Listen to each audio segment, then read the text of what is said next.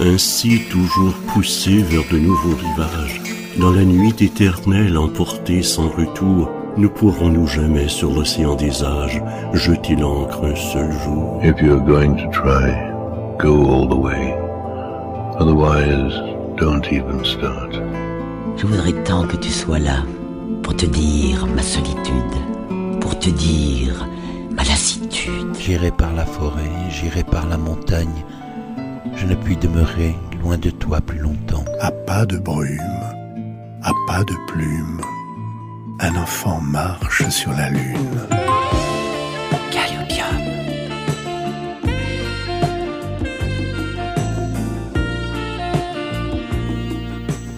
Amis de la poésie, bonsoir et bienvenue dans ce nouveau numéro de Calliopium. Ce soir, en ce mardi 14 février 2017, je vous propose une émission très sensuelle, très sexuelle.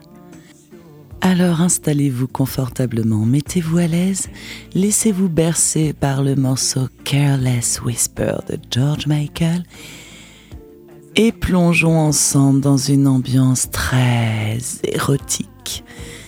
L'érotisme dans la poésie, l'érotisme dans les chansons, l'érotisme à travers l'histoire.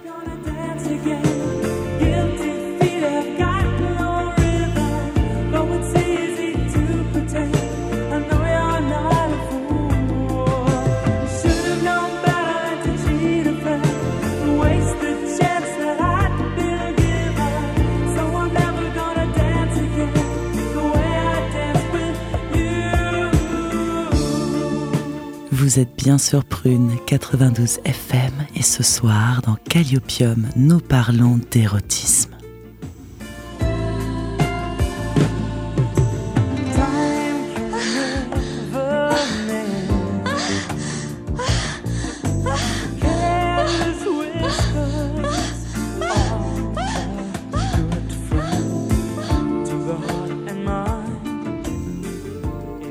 Érotisme. Du grec éros, le désir amoureux. L'érotisme désigne l'ensemble des phénomènes qui éveillent le désir sexuel. L'érotisme peut aussi désigner la nature de la relation qui s'instaure entre des individus à la suite d'une attirance sexuelle. L'érotisme aussi caractérise tout ce qui, à partir d'une représentation liée à la sexualité, suscite une excitation émotionnelle et sensuelle.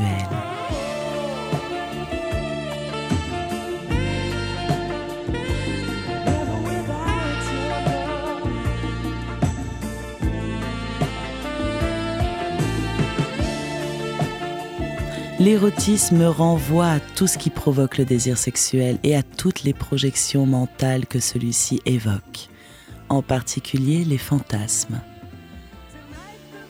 L'érotisme vient d'un jugement esthétique, conscient ou non, lié à l'attrait sexuel. Jouant généralement sur l'imagination, l'implicite ou la suggestion, il s'oppose à des représentations plus crues, ou plus explicite de la sexualité qu'on range dans le domaine de la pornographie. Du point de vue moral, il ne fait donc pas l'objet de condamnations aussi sévères que cette dernière, souvent qualifiée d'obscène ou d'indécente. Mais comme la morale varie selon la culture et l'époque, certaines représentations jadis jugées obscènes ou sulfureuses sont aujourd'hui conçues comme simplement érotiques, c'est-à-dire suscitant le désir. Calliopium.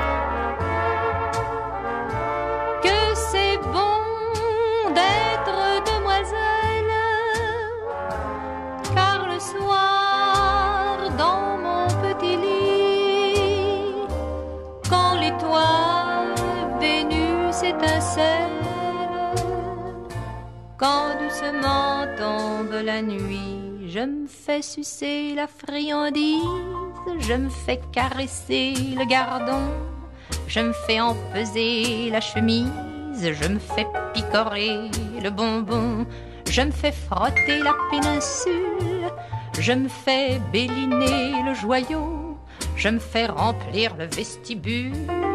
Je me fais ramener l'abricot, je me fais farcir la motelette, je me fais couvrir le rigondin, je me fais gonfler la mouflette, je me fais donner le picotin, je me fais laminer l'écrevisse, je me fais foyer le cœur fendu, je me fais tailler la pelisse, je me fais planter le mont velu.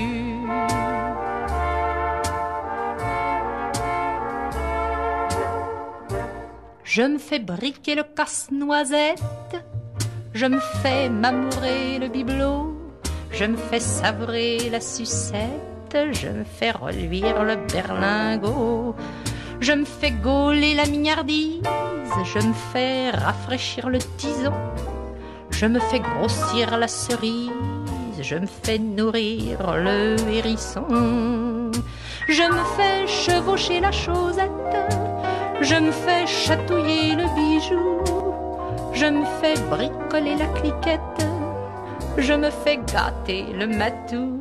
Mais vous me demanderez peut-être ce que je fais le jour durant. Oh, cela tient en peu de lettres. Le jour, je baise, tout simplement.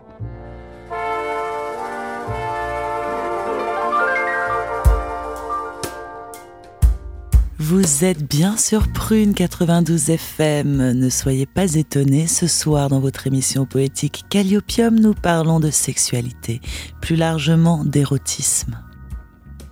Écoutons maintenant ce poème écrit par une femme, Marie Doguet, en 1926, intitulé Ode à l'amant.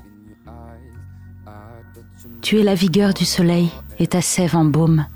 Elle est un ruisseau de mai sous l'aubépine, plus douce que la fleur du sureau. Tu te dresses et tu es la force de la forêt. Tes reins blessent mes mains nouées, tu es rude comme un chêne. Je t'ai baisé comme un rouge-gorge dans ma main, j'aime la tiédeur de ton corps dans ma main. Je me rassasie de ton odeur sauvage, tu sens les bois et les marécages, tu es beau comme un loup, tu jaillis comme un hêtre dont l'énergie gonfle l'écorce. Le nœud de tes épaules est dur sous les mains. L'axe du monde est dans ta chair. Mais je louerai ton cri sauvage. Mais je louerai ton corps qui embaume. C'est un bois sauvage aux rues de fleurs. Je louerai ta brutalité, le sangle rauque de ta chair. Je louerai ta sève immense, où l'univers est en puissance. Je louerai tes poings et comment ils se dénouent. Tout à coup, quand tu retombes au creux d'une épaule, plus doux qu'un petit enfant et plus innocent qu'un ange. You ain't here, ain't nobody else to impress. It's the way that you are when finding you. It's the beating in my heart, keeping up with you. Cause I know I do not understand just how your love can do what no one else can. Got me looking so crazy right now. Your love got me looking so crazy right now. Looking so crazy, your love got me looking so crazy, your love.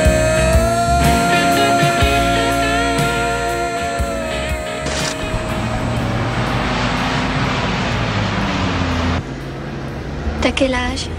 16. T'as déjà baisé? Non. Oh là là, c'est pas vrai. Ouais, bah si. Oh, ma pauvre petite chérie. Mais vous vous rendez compte? On va pas la laisser partir comme ça.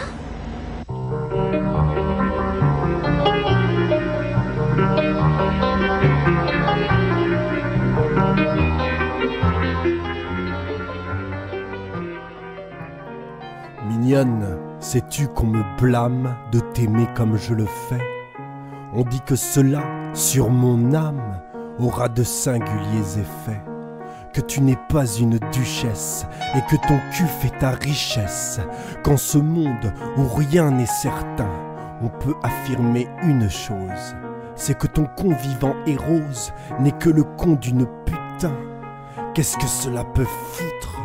Lorsqu'on tient ces vains propos, je les méprise et je passe outre, alerte, gaillard et dispo. Je sais que près de toi je bande vertement et je n'appréhende aucun malheur sinon de voir entre mes cuisses engourdies ma pine flasque et molle choir. Et nous venons d'écouter une version slam de Monsieur Descas du poème de Stéphane Mallarmé, Mignonne. Calliopium.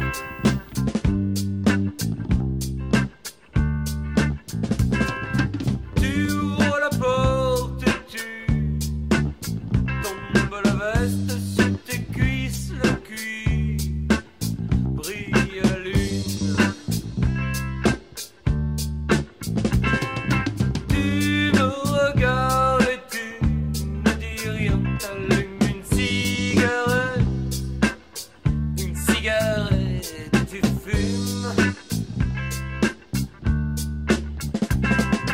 Ton parfum flotte dans la nuit jusqu'au pied, oh yeah, jusqu'au pied de mon lit.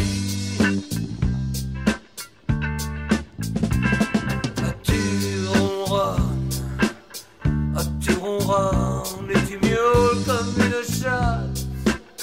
comme une chatte en folie, oh yeah. Tu me dis, oh fais-moi jouir, fais-moi jouir, fais-moi jouir, fais-moi jouir encore une fois, oh yeah. Oh fais-moi jouir, fais-moi jouir, fais-moi jouir, fais-moi jouir encore une fois, oh yeah.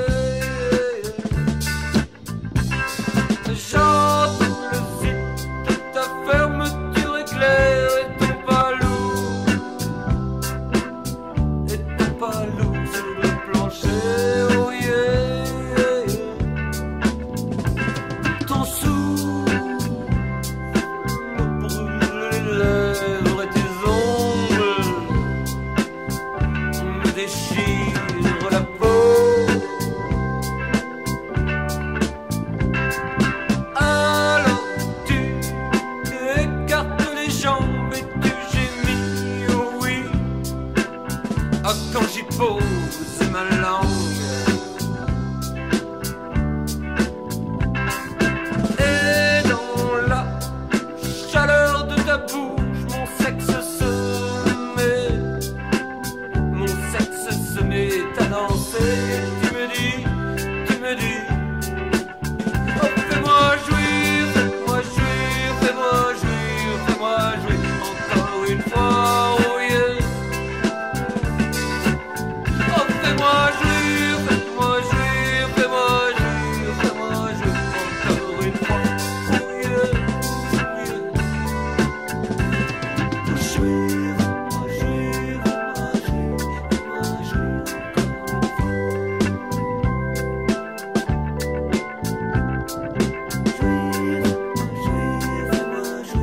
fais-moi jouir encore une fois. Et c'était le sublime morceau Fais-moi jouir de Patrick Coutin, à qui on doit aussi le tube J'aime regarder les filles.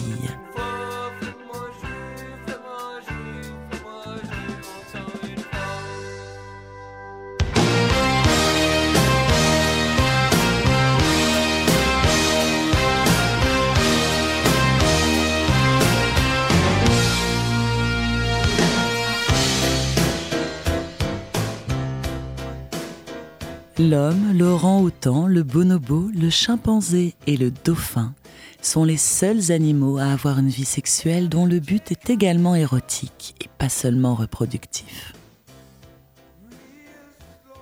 Dans l'Antiquité romaine, pour renforcer la libido et le plaisir, on fabriquait des pilules aphrodisiaques à base d'huile d'olive et de sueur de gladiator. Selon une étude anglaise qui a entrepris de référencer les tailles des sexes de nos camarades masculins par pays, les Islandais détiennent le record des plus grands pénis d'Europe, avec une moyenne de 16,5 cm. Les Congolais détiennent le record du monde avec 18 cm et ce sont les Coréens qui ferment la marche avec un 9,7 cm de moyenne. La France, quant à elle, possède une moyenne de 13,5, pas loin derrière les Canadiens et leurs 14 cm.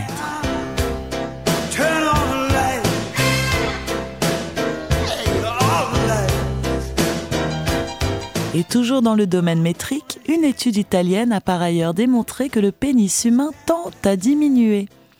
Entre les hommes du XXe siècle et ceux du XXIe siècle, il y aurait ainsi déjà une perte d'environ 1 cm.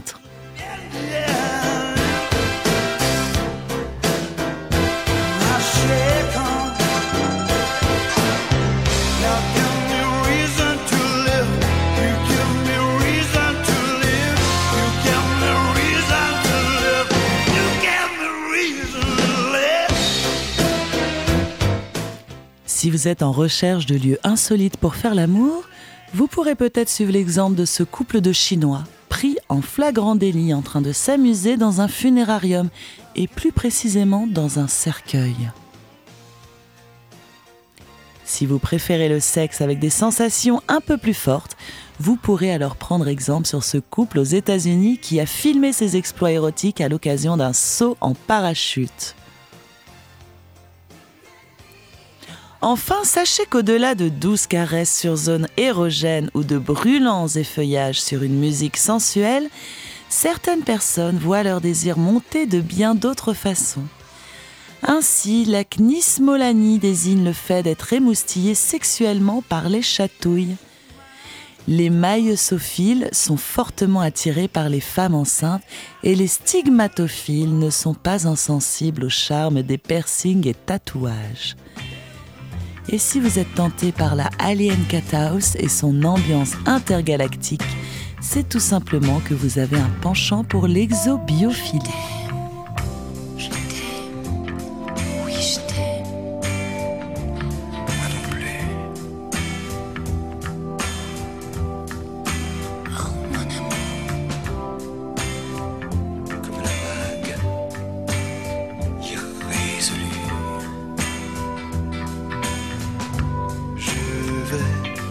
Je vais et je viens entre tes reins. Je vais et je viens entre tes reins et je me retiens. Je t'aime, oui je t'aime.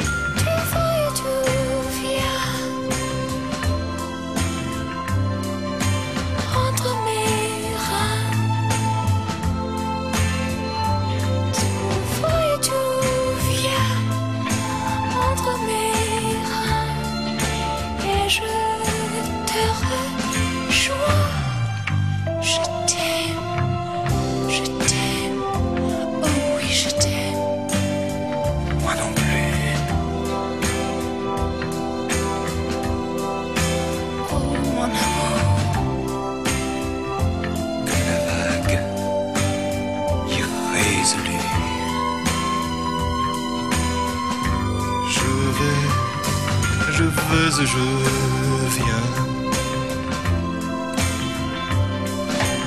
entre tes reins. Je vais et je viens entre tes reins et je me retiens.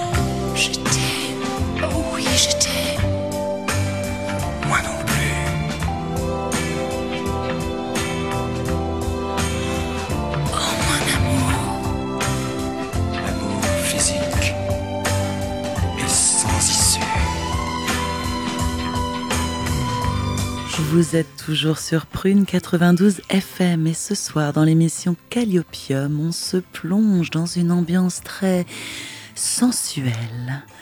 Place à l'érotisme. Évidemment, on ne peut envisager une playlist spéciale érotique sans y glisser un petit Gainsbourg. Maintenant, viens.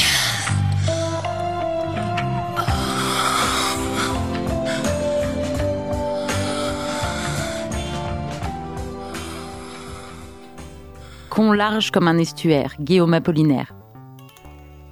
Con large comme un estuaire, où meurt mon amoureux reflux. Tu as la saveur poissonnière, l'odeur de la bite et du cul, la fraîche odeur troduculière. Femme, ô vagin inépuisable, dont le souvenir fait bander, tes nichons distribuent la manne, tes cuisses, quelle volupté. Même tes menstrues sanglantes sont une liqueur violente. La rose thé de ton prépuce, auprès de moi, s'épanouit. On dirait d'un vieux boyard russe, le chibre sanguin est bouffi, lorsqu'au plus fort de la partouze, ma bouche à ton nœud fait ventouse. 69 années érotiques. 69 années érotiques. Gainsbourg et son Gainsbourg, returning to Paris. They have been to see Toulouse and called upon Chelsea. The lovers on their voyage, a year upon the placid sea. The gods should smile on them until 1970. 69 années érotiques. 69 années érotiques. L'œuvre de fiction la plus vendue du XVe siècle était L'histoire de deux amants, un roman érotique écrit par l'homme qui est devenu plus tard le pape Pie II. Il fut un temps où les médecins traitaient les femmes hystériques en leur massant la vulve, comme un simple massage gynécologique. D'ailleurs, les médecins s'inquiétaient de recourir à cette pratique pour la santé de leurs poignets. Cette pratique fut courante jusqu'à la fin du XIXe siècle avec l'invention des sextoys et l'apparition du vibromasseur qui soulagea de nombreux médecins. 69 années érotiques.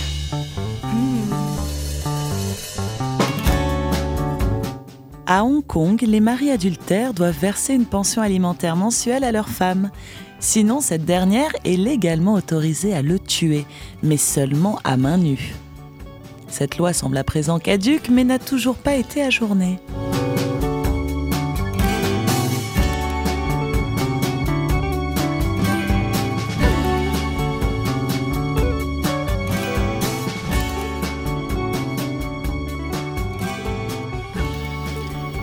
Calliopium.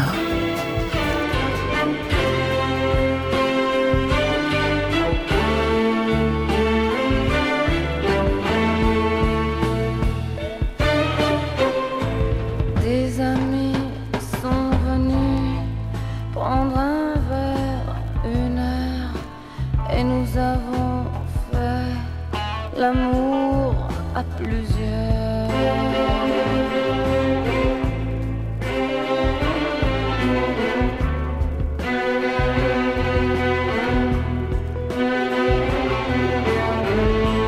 Sans chercher pourquoi, sans autre raison que d'aimer un peu à la déraison, l'amour à plusieurs.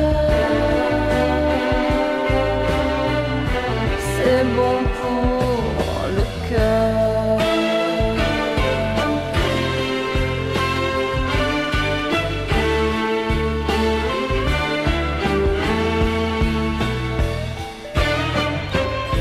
Sur le canapé, j'étais près de toi, oui mais dans mes bras, ce n'était pas toi.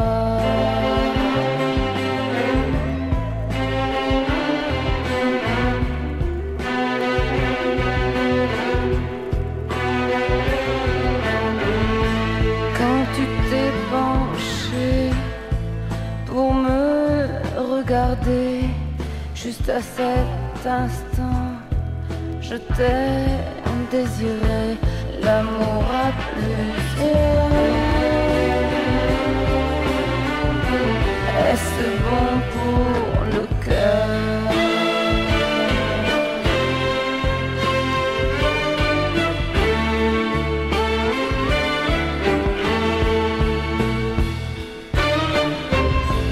Puis tu t'es glissé tout contre mon corps et je sens ta peau qui me brûle encore.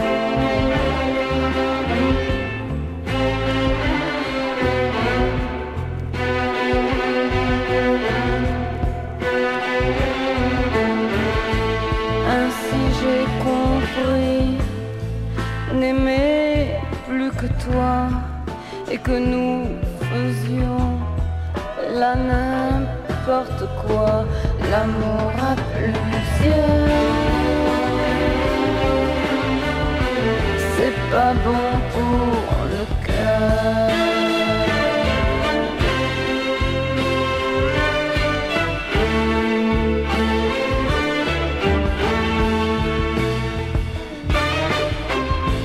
Et puis un homme m'avait caressé, et puis un homme, j'ai su vous aimer.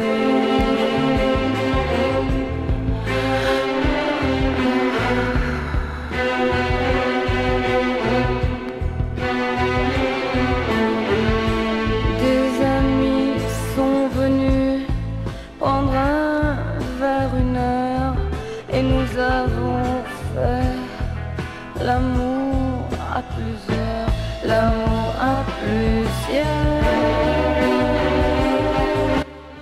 Vous êtes toujours sur le 92 FM dans l'émission Calliopium, où il est question ce soir d'érotisme.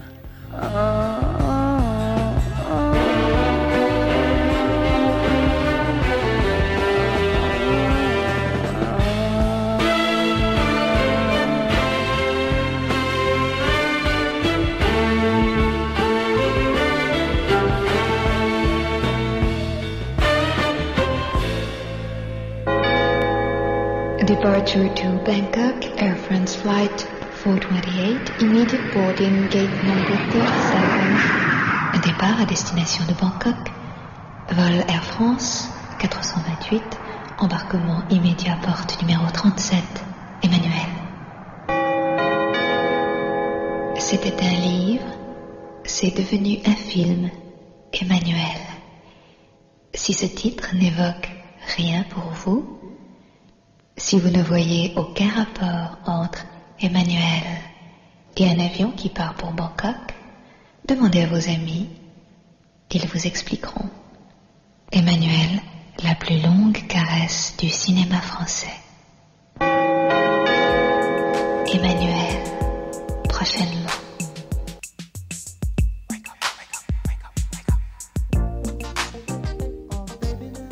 Alors que le cinéma en est à ses premiers balbutiements, c'est en 1896 qu'est réalisé le premier film à caractère érotique, d'une durée estimée à 7 minutes.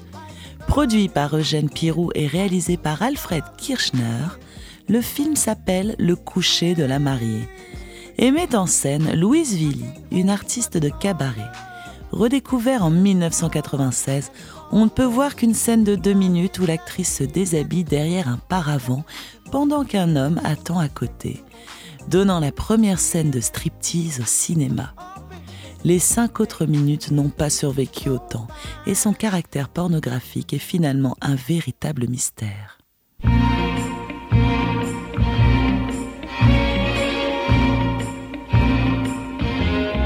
Déshabillez-moi. Déshabillez-moi. Oui, mais pas tout de suite. Pas trop vite. Sachez me convoiter, me désirer, me captiver. Déshabillez-moi. Déshabillez-moi. Mais ne soyez pas comme tous les hommes, trop pressés.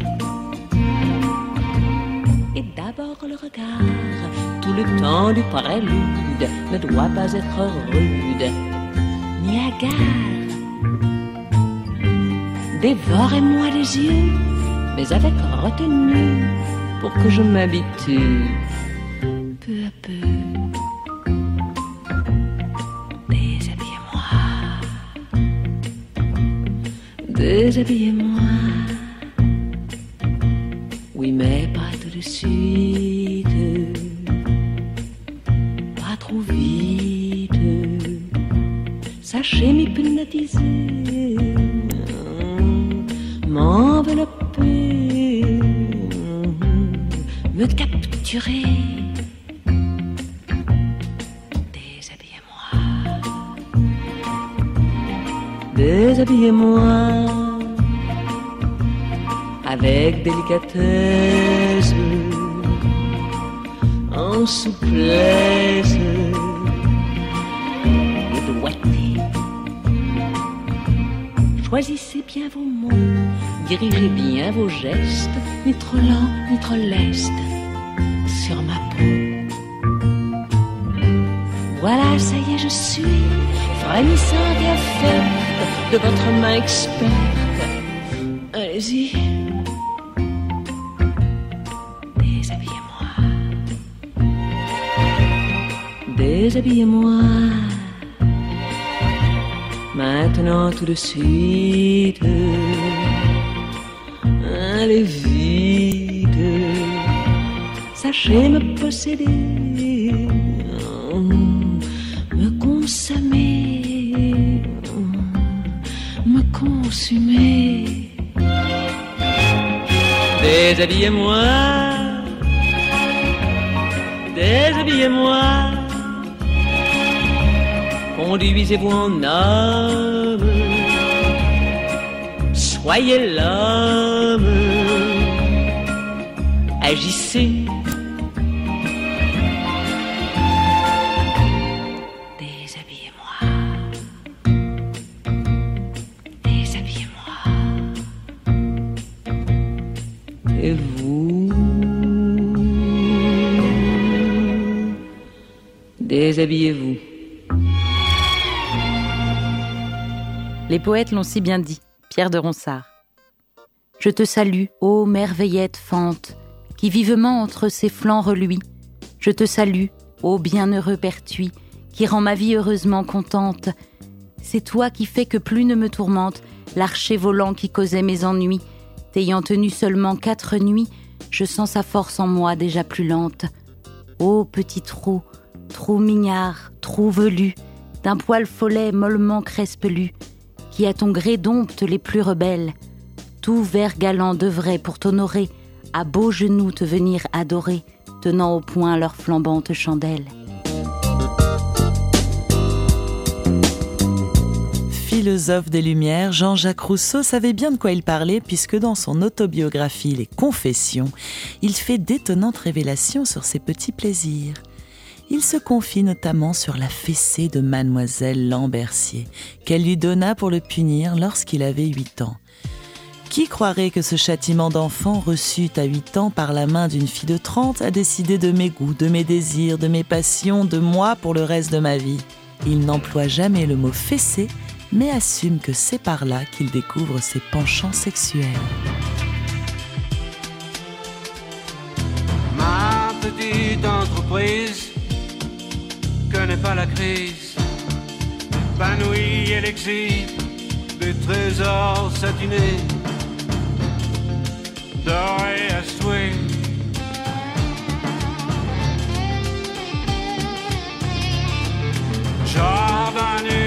courtise, mais la vérité m'épuise.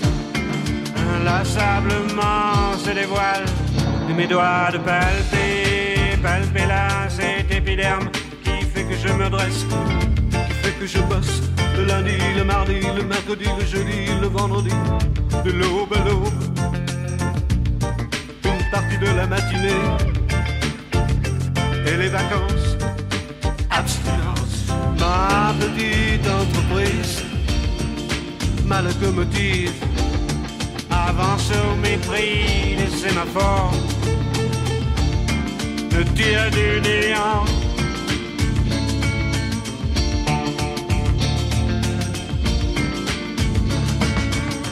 Qu'importe l'amour, importe, qu'importe l'amour s'exporte, qu'importe le porte-à-porte en Crimée, au sud de la Birmanie, les lobbies en Libye, au Laos, là j'écoule à mes oreilles.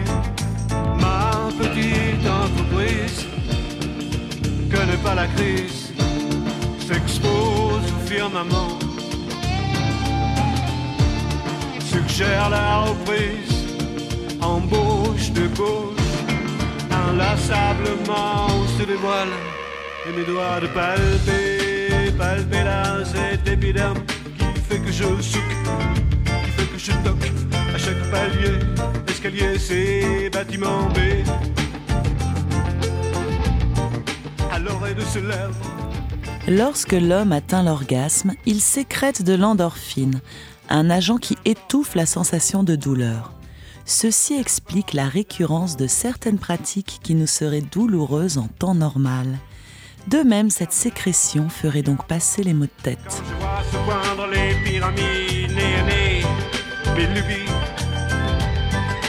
là j'écoule à mes oreilles. Ma petite entreprise connaît pas la crise, épanouie et l'exhibe les trésors satinés.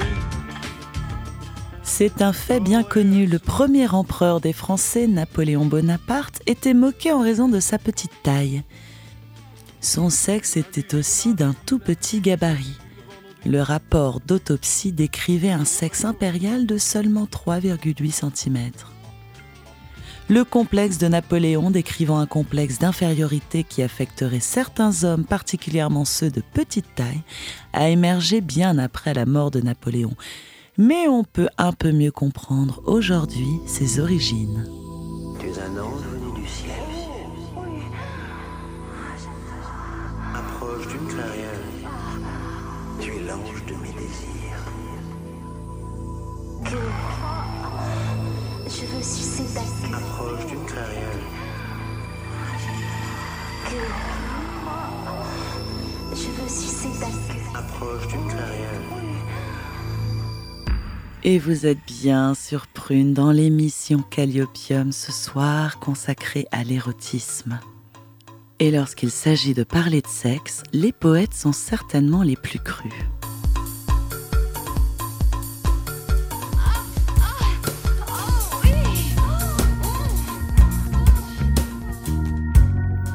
L'idole, ce naît du trou du cul, Arthur Rimbaud. Obscur et froncé comme un œillet violet, il respire, humblement tapi parmi la mousse, humide encore d'amour qui suit la fuite douce, des fesses blanches jusqu'au cœur de son ourlet. Des filaments pareils à des larmes de lait ont pleuré, sous le vent cruel qui les repousse, à travers de petits caillots de marne rousse, pour s'aller perdre où la pente les appelait. Mon rêve s'aboucha souvent à sa ventouse. Mon âme, du coït matériel jalouse, en fit son larmier fauve et son nid de sanglots. C'est l'olive pâmée et la flûte câline. C'est le tube où descend la céleste praline, Shanahan féminin dans les moiteurs enclos.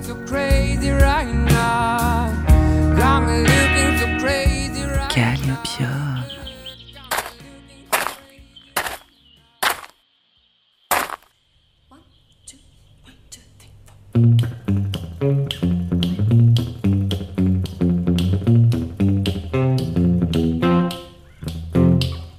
Il s'est levé à mon approche, debout il était plus petit.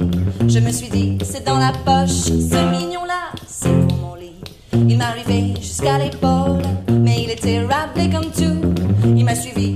la piole. Et j'ai crié, vas-y mon loup, fais-moi mal, Johnny, Johnny, Johnny, envoie-moi au ciel. Fais-moi mal, Johnny, Johnny, Johnny, moi j'aime l'amour et qu'il fait beau. Il n'avait plus que ses chaussettes, de belles jaunes avec des raies bleues. Il m'a regardé d'un œil bête, il comprenait rien, le malheureux. Et il a dit l'air désolé, je ne ferai pas de mal à une mouche. Il m'énervait, je l'ai giflé, et j'ai grincé d'un air farouche. Fais-moi mal, Johnny, Johnny, Johnny, je suis pas une mouche. Fais-moi mal, Johnny, Johnny, Johnny, moi j'aime l'amour et qui fait beau. Voyons qu'il ne s'excitait guère, je l'ai insulté sauvagement. J'ai donné tous les noms de la terre, et encore d'autres, bien moins courants. Ça l'a réveillé aussi sec, il m'a dit arrête ton char. Tu prends vraiment pour un ouf mec, je vais t'enfiler, glacier du noir. Aïe, tu me fais mal, Johnny, Johnny, Johnny, pas avec les pieds. Si, tu me fais mal, Johnny, Johnny, Johnny, j'aime pas l'amour et qui fait pire.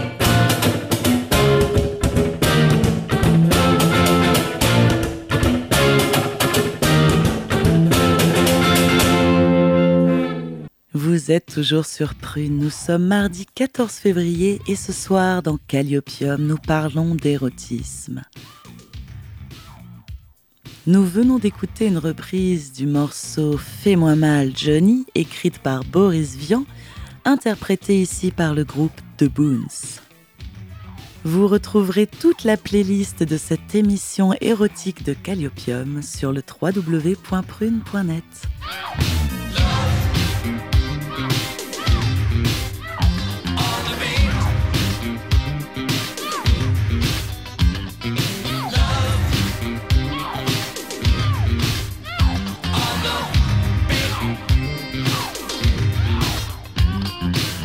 D'abord, je veux, avec ma langue natale, deviner tes pensées.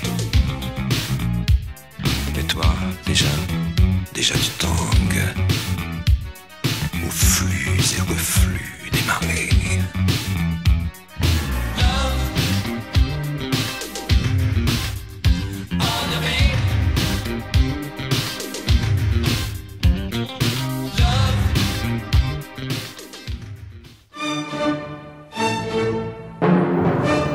Et voici quelques anecdotes croustillantes sur la sexualité de nos rois de France.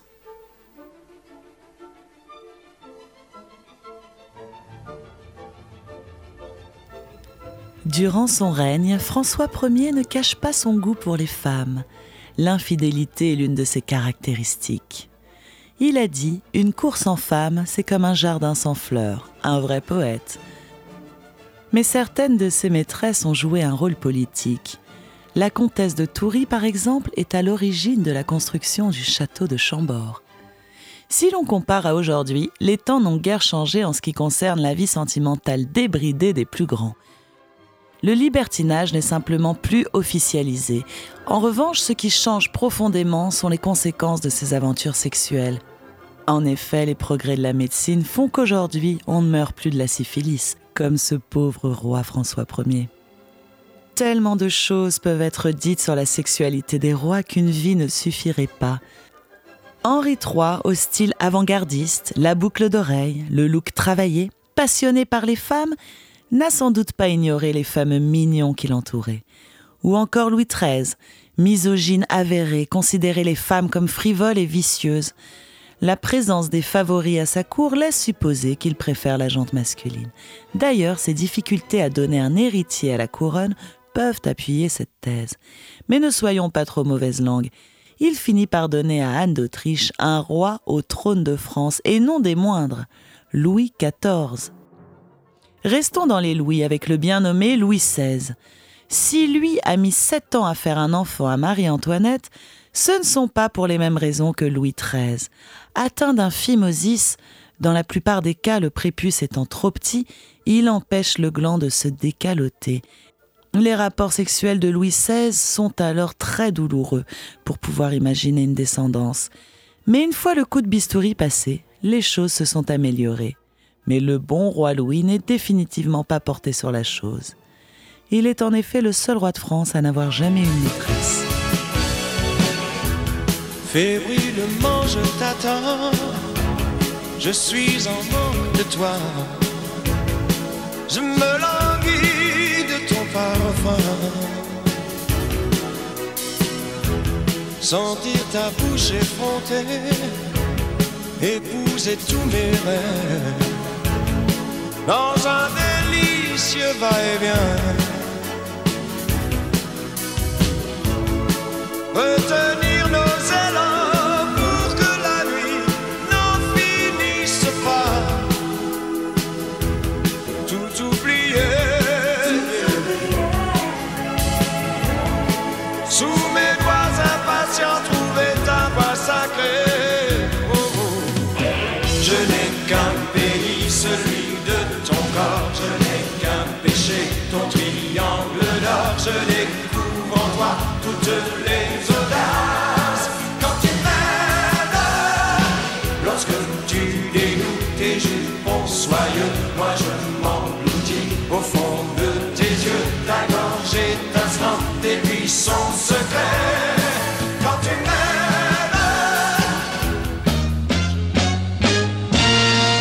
m'aimes. Mais où sont les reines ?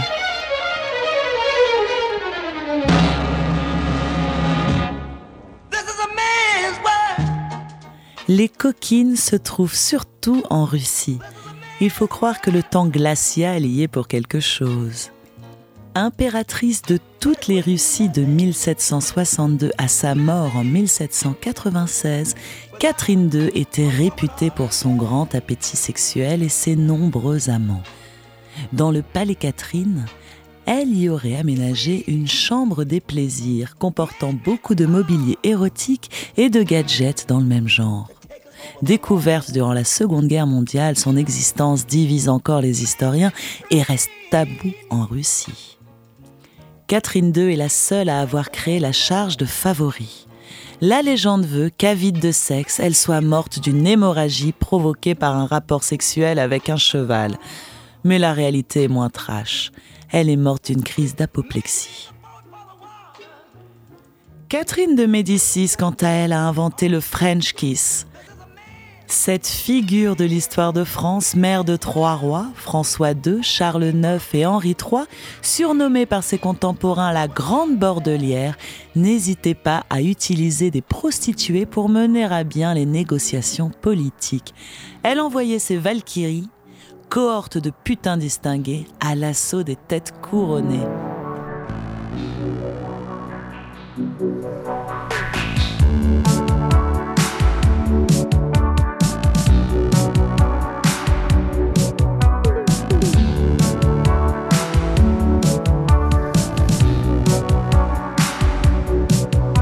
Je me suis retrouvé dans les avenues de ton cœur et à mes semelles qui collaient, je faisais l'autostoppeur. Tu m'as demandé de monter, je suis venu sur tes fesses et là je t'ai démontré le feu vert de mes caresses. Clic-clic au clignotant, je sens tes cuisses toutes moites. Si l'amour est à gauche, priorité à droite. Je veux seulement ton cul, ton cul, ton cul, ton cul. À la limite ta chatte, mais toujours à 4 pattes. À dada sur mon beat où tu glisses comme liquide.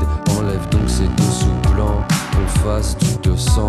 T'es à fond de 5e, direction le 7e ciel. Je franchis la ligne blanche, mes 2 mains sur tes hanches. Je veux te baiser, tu veux me baiser. Nous voulons nous baiser, ah ah, ah ah. Je veux te baiser, tu veux me baiser. Nous voulons nous baiser, ah ah, ah ah. Tu t'es retrouvé sur l'autoroute de mon cœur. Y'a tes petits yeux qui collaient à mon rétroviseur. Je t'ai demandé de monter et tu m'as montré tes fesses qui m'ont forcé à griller le feu rouge de tes tendresses. J'aime beaucoup tes pare-chocs qui débordent de ton body. Je te ferai passer le code, tu verras tout est permis. Tu veux seulement à la limite pour une leçon de conduite. À dada sur ton string, je glisse sur la voie rapide. Tu verras sans tes warnings comme la route est toute humide.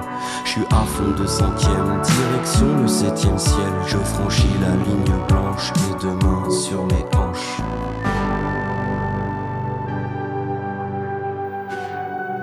Et vous êtes toujours sur Prune, c'était le titre « Je veux te baiser » de Holdezen. Ce soir dans Calliopium, on se raconte des histoires de fesses. Je veux te baiser, tu veux me baiser, nous voulons nous baiser, Je veux te baiser, tu veux me baiser, nous voulons nous baiser, L'actrice porno singapourienne Grace Keck, connue sous le nom de Annabelle Chung, a battu un record particulier. À l'âge de 22 ans, elle s'est engagée dans 251 actes sexuels avec 70 hommes différents, le tout dans une période de 10 heures. L'exploit sinistre a été filmé dans un documentaire sobrement intitulé « The World's Biggest Gangbang ».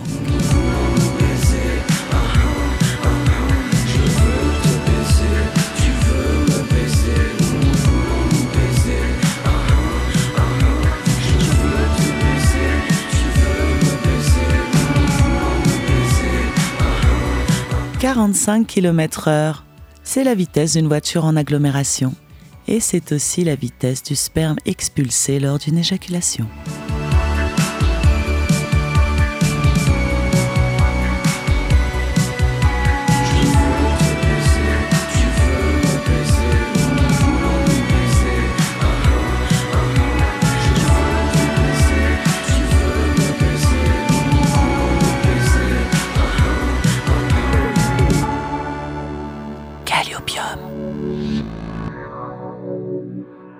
Bonheur parfait, Théophile Gautier. Que les chiens sont heureux, dans leur humeur badine, ils se sucent la bine, ils s'enculent entre eux. Que les chiens sont heureux.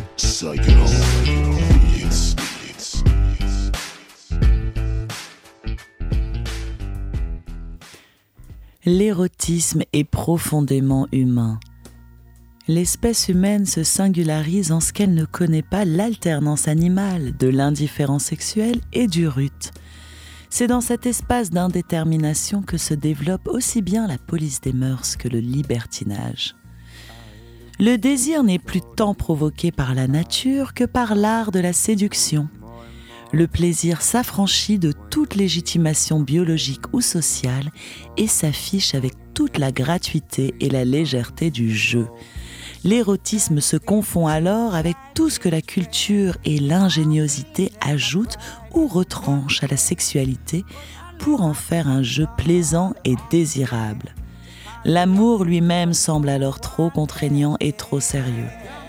Dans le Phèdre, Platon sait dire à l'orateur Lysias qu'il vaut mieux favoriser les entreprises de séduction de ceux qui ne nous aiment pas, car ils sont bien moins importants et inconséquents que les amoureux. L'érotisme sera simplement une forme de civilisation, comme l'art ou la conversation. Il y a cependant là une tentative un peu dérisoire pour banaliser le plaisir érotique, le penser sur le modèle de la jouissance gustative.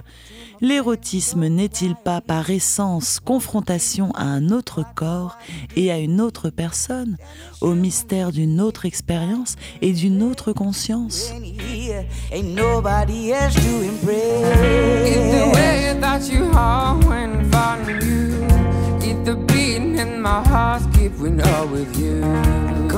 L'érotisme est souvent stimulé par l'ambiguïté d'une attitude, la suggestion, le non-dit, voire la promesse d'une situation future. Car l'imagination et le désir sont également mieux sollicités dans ces cas que lorsque tout est déjà gagné ou donné d'avance. C'est dans ce sens qu'il faut comprendre la citation de Georges Clemenceau. « Le meilleur moment de l'amour, c'est quand on monte l'escalier », c'est-à-dire avant que l'acte charnel soit consommé, quand le désir qui nous fait tendre vers lui est encore vif, et non pas après la mise en œuvre ou la satisfaction de cet acte. Sacrée, la sexualité est à la fois effrayante et attirante. L'érotisme a ceci de commun avec la mort qu'il réfute la fermeture sur soi de l'individu, fermeture à laquelle il doit sa conscience et son moi. La pulsion sexuelle liée à la reproduction dépasse l'horizon de l'instinct de conservation. L'individu ne se reproduit pas parce qu'il est mortel. Il est mortel afin que la vie puisse se renouveler. Pour avaler les mouches bleues marines, la quinine ou la purée. Il n'y a qu'un seul moyen efficace pour que ça passe, et en douceur. Ouvre la bouche, ferme les yeux, tu verras, ça glissera mieux. Ouvre la bouche, ferme les yeux. Si les mouches entrent un peu, t'en fais donc pas pour si peu. Ouvre la bouche, ferme les yeux, pour graver leurs bobards dans les alcôves. La foi qui sauve, ça suffit pas. Encore faut-il un estomac solide, quand le cœur vide, on broie du noir. Et ainsi s'achève notre émission Calliopium spéciale érotisme. Merci à vous de l'avoir suivi. Vous retrouverez le podcast de l'émission sur le www.prune.net. On se retrouve la semaine prochaine, mardi, même heure, pour un nouveau numéro de Calliopium, votre émission poétique et musicale. Je vous souhaite une belle semaine et une excellente soirée pleine d'érotisme. Il n'y a rien de plus indigeste que les baïonnettes et les pruneaux. Ouvre la bouche, ferme les yeux, tu verras, ça glissera mieux. Ouvre